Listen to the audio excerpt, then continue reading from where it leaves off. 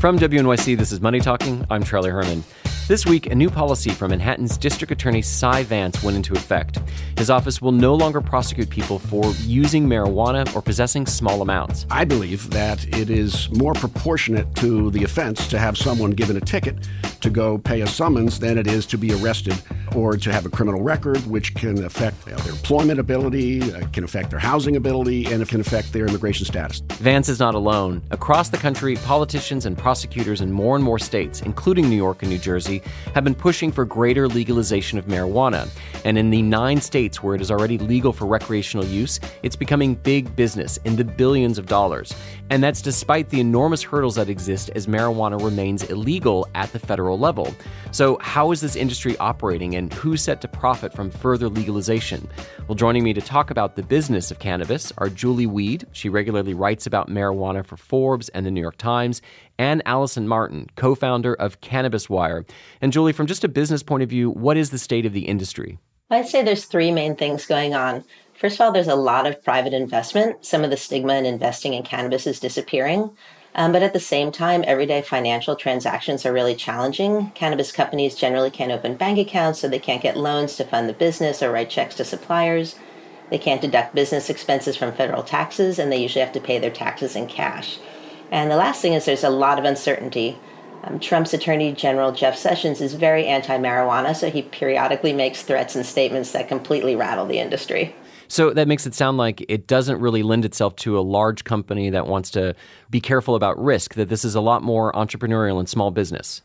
Yeah, it's absolutely all mom and pop shops, or some people say mom and pot shops, but basically, because it's a Schedule I drug, it's against the law federally, so no large company will touch it at all. It puts their whole company at risk just by doing anything small in marijuana. So, Allison, can you give me a sense, though, of how the different states are approaching legalization, and does that have an effect on how the business model works? Yeah, so that affects the business in almost every way. Regulation, everything from what companies can actually grow, how much they can grow, how they obtain licenses, how much it costs to obtain licenses, whether out-of-state investors can come in. Without federal agreement that cannabis is legal, and there's no access to banking, there's no uniform idea or approach to things like pesticide regulation, to things like packaging. There's even no standardized regulation on what's considered cannabis-impaired driving or stone driving. So when each state decides to go forward with legalization, it's really a laboratory experiment within that state's border. So, Julie, this is a fast-growing industry. Do we have a sense of how big it is, how big it could get? So BDS Analytics said there was $8.5 billion in sales in 2017 and expects the market in the U.S. to be $11 billion in 2018 and $23 billion in 2022. Longer-term numbers tend to be pretty fuzzy because no one knows if national legalization is going to happen. And if national legalization happens, that would open up banking and the ability for large companies like pharmaceuticals, cigarette companies, and national retailers to jump in. So if you can imagine Costco selling like bales of marijuana, that's some people's dream future.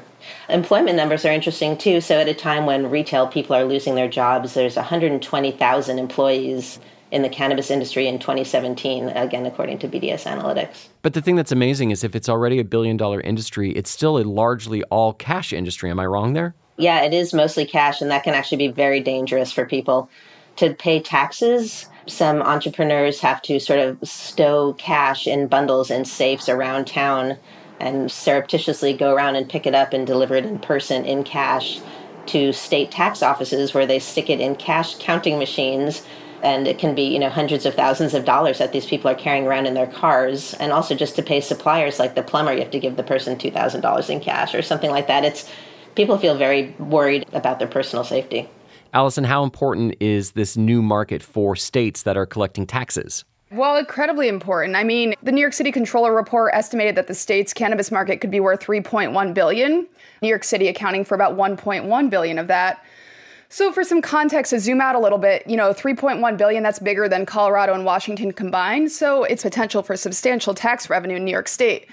tax revenue from cannabis does look attractive, but Pew Trusts recently came out with a post about sin taxes and how they're sort of volatile. And, cannabis as a quote unquote sin tax is at times up and down and not as reliable as other types of taxes. So, I do think that it's an important driver of the conversation and especially can be a talking point for some lawmakers that may be a little bit more hesitant or reluctant to come around.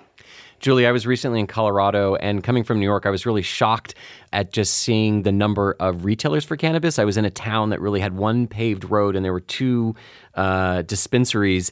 I'm wondering if there is a market there, what would happen when big business does try and get in, if financial companies do say, you know what, we don't want to be cut out of this industry. We want to be able to process credit card transactions and provide loans.